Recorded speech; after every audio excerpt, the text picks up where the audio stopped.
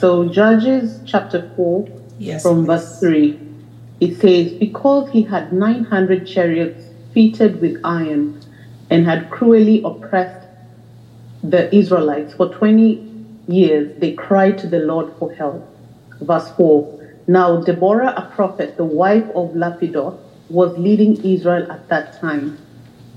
Okay, so the Israelites sinned again. They started worshiping other idols again. They weren't following the Lord.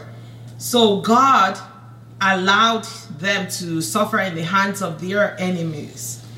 And they cried out to the Lord for help. And all of a sudden, a woman shows up as a judge. Today, I want us to see how God carefully includes us in the picture. We're not just something that is supposed to be stereotyped a certain way, right? All through scripture, you see all this mighty men, and even in society as a whole, you see men always suitable for everything that is honorable, everything that has a certain tone of greatness or strength to it. Anything leadership. You never see where a woman really steps into the picture, and you wonder that even in this present day, when it's so hard to get women into certain positions, how much more many years ago when the Israelites were, plowing through their walk with the Lord and having to face all these warriors and enemies along the way. And it's always been God raising men to lead them into battle or lead them into triumph. You always looked at it as that's a man's role or that's a man's place. And, for some reason, anytime I read this scripture, I always wish that we had a backstory of how Deborah could be recognized as a judge in that day. Because what these judges did was they took them to war. If you see in Judges 2, verse 16, it says, then the Lord chose leaders, judges, but leaders who guided the nation through difficult times, sometimes as military commanders who saved the Israelites from robbers and from plunderers. So you see that after Moses and Joshua, there came other people who were judges. And according to history, Deborah was the fourth. She was the fourth judge of Israel. So it just amazes me that all the ideas of gender roles are thrown away at this time in history. And that a woman would emerge as the leader, as the military commander, as the judge in Israel. That is remarkable. Next verse, please. Verse 5. She held court under the palm of Deborah between Ramah and Bethel in the hill country of Ephraim. And the Israelites went up to her to have their dispute decided. Verse 6. She sent for Barak, son of Abinoam, from Kadesh in Naphtali, and said to him, the Lord, the God of Israel, commands you, go, take with you 10,000 men of Naphtali and Zebulun, and lead them up to Mount Tabor. Amen. So as a prophet, the Lord had revealed to her. So this woman was not only a judge, but she was also a prophet. And she had her office, not just an office, but like her ministry location. And scripture says it was between Bethel and Ramah. Yes. And she had palms around where she operated from. Her ministry location had palms, and they were called the palms of Deborah in that time. Deborah, sorry. My daughter is Deborah, so she doesn't like being called Deborah. She's like, it's Deborah. So Deborah would sit there, and all these people that needed to know what God's will was, what God's plan was for their lives, people that needed to have direction, daily guidance or settling of disputes when they have issues with one another and they need somebody to step in and judge the situation, they would come to her from all part of Israel. they would come to Deborah. She was recognized, Deborah. They would come to her. And it so happened that the word of the Lord came to her for Barak. And she had to release this word to Barak. And she sent for Barak to come. And so Barak showed up and she said, Barak, gather together 10,000 people from the tribe of Naphtali and Zebulun. 10,000 people. And gather yourselves and head on to Mount Tabor. And I was like, what is this Mount Tabor? Why were they going to Mount Tabor? What were they going to do at Mount Tabor? You know, and I continued reading that entire chapter, and I still could not figure out why they had to go to Mount Tabor.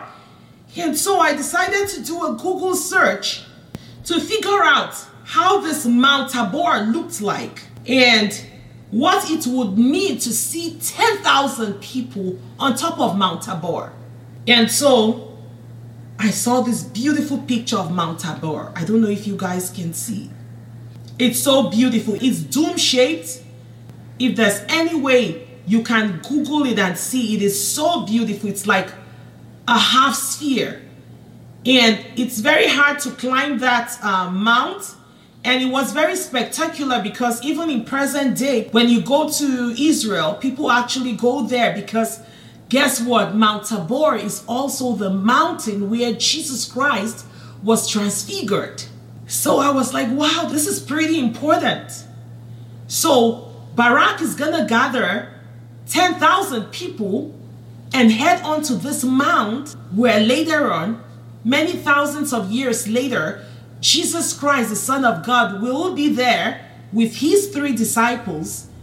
And then Elijah and Moses would show up, who had been gone a long time ago, would show up. And Jesus Christ will be revealed in his true form, in glory, in light. He will be totally transfigured. And many years before that would happen, a word came to the prophetess to tell Barak to go gather 10,000 people and go up there to Mount Tabor. And let's continue, Anne, with this story. It's amazing. Yeah. Verse 7.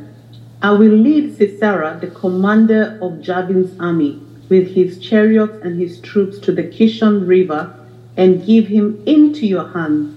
Verse 8. Barak said to her, if you go with me, I will go. But if you don't go with me, I won't go.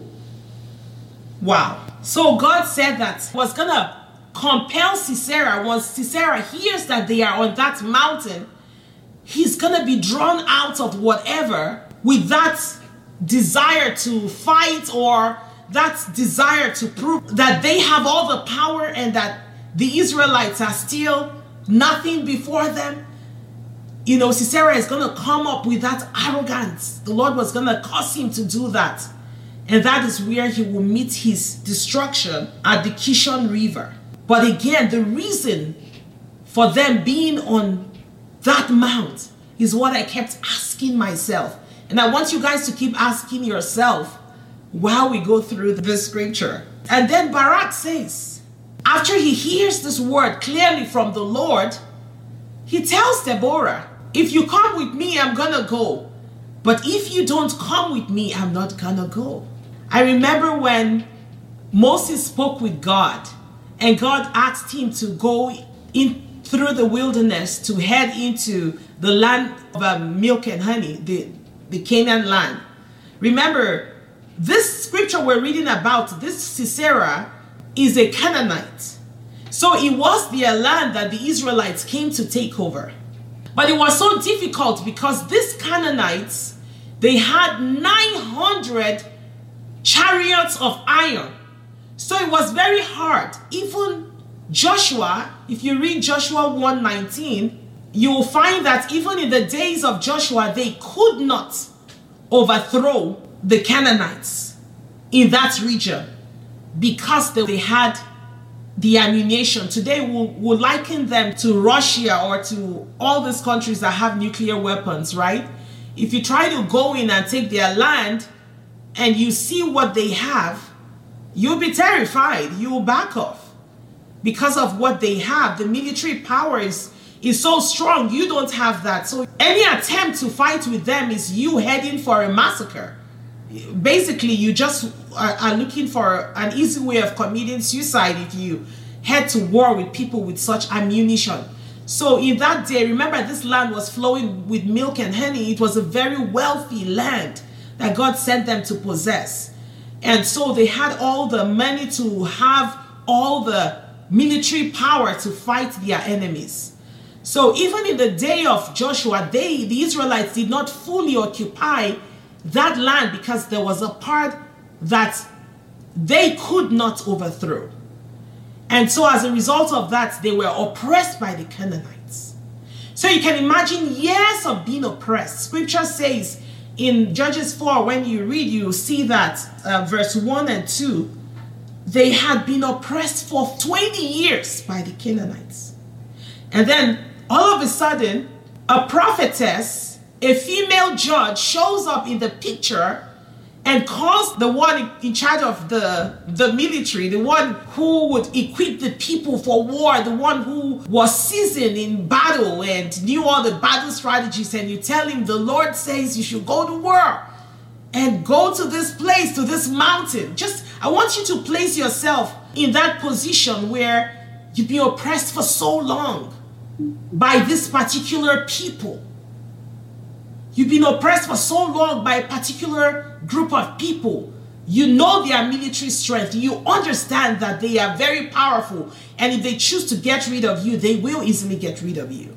And now you're told to go fight them. And so he's like, Deborah, you have to go with me or else I won't go at all. And here was Deborah's response. Next verse, please, Anne. Verse 9, it says, "Certainly I will go with you," said Deborah. "But because of the course you are taking, the honor will not be yours, for the Lord will deliver Sisera into the hands of a woman." So Deborah went with Barak to Kadesh. Verse 10, there Barak summoned Zebulun and Naphtali, and 10,000 men went up under his command. Deborah also went up with him. Deborah also went up with him. Mm-hmm.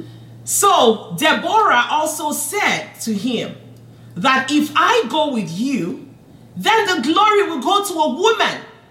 Mm-hmm. And Barak was fine with that. He didn't say, oh, okay, don't worry, I'll go on so that I can take the glory. He was totally fine with that. And so she headed off with him along with the 10,000 people. So now we have Barak leading 10,001 people to war. Or did we have Deborah leading 10,001 people to war? It totally changed the dynamics. I want to put this emphasis here because these were things that, or a thing that had never happened in history. The men went to war. The women sat at home. But God knows. God knows that when it's about the job being done in history, it doesn't matter whether you're a woman or a man. It is about his call on your life. It's about who will do the job. He saw that he could use a woman in this situation to do the job. And so he placed Deborah at that time to be a judge. And you wonder, right? If you're Deborah, if you're placed at that time, you'll be like, okay, so I'm supposed to be a judge. I'm supposed to sit here and judge the issues. I also have a prophetic gift to release what God is saying for the season. How come now I'm having to step into a place of being a warrior? And I want you to also see that even Deborah did not resist this opportunity to be a warrior. And I feel like God is calling you and I to a place now to break the backbone of oppression, not only in our lives, but in the lives of our loved ones. And that will require us stepping upon a different platform. It will require us wearing a different hat. So whereas she was a prophet and a judge, now she's stepping into the place of a warrior. But I want you to also know that those judges in that day, who were always male, went to war. They led their armies to war.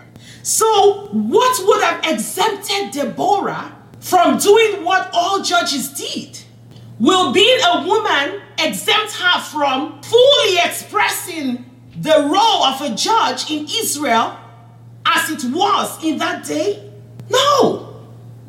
When God calls you, no matter how the roles begin to change or how the things seem to be so new to you, the places seem to be places you've never been before, He equips you for it.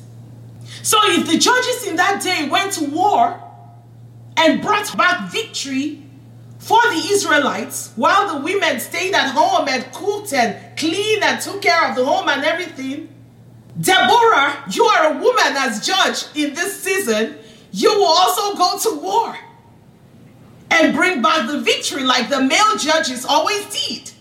And so Deborah led the people to war along with Barak. So we had 10,001 people along with Deborah leading to war. So in total, because Deborah was uniquely called by God in that position, the decree of God to Barak to take 10,000 people had changed.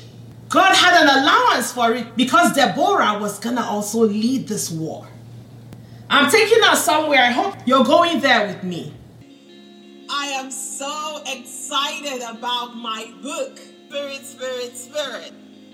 God is amazing. God wants us to not only stay on the outskirts and say, hey, come here, come here. He wants us in His kingdom realm with Him. He wants to show us heaven.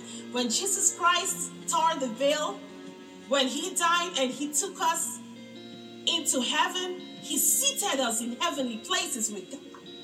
So right now we are in that seated position. It is just an endless life of growing our spirit man. So I found out that when Adam and God were interacting in the beginning, it was all about a spiritual interaction. So He made you and I to have a spiritual interaction consistently. What stopped that? What took us away from that? This is all and so much more you will encounter in Spirit, Spirit, Spirit. So I want you right now, I want to encourage you. Go for it. Go grab your copy. Please grab your copy. Tell me about it. Tell me what the Lord is already doing in your life. Tell me what the Lord is doing in the life of the loved one you will also buy the copy for. I encourage you to give the gift of the Spirit.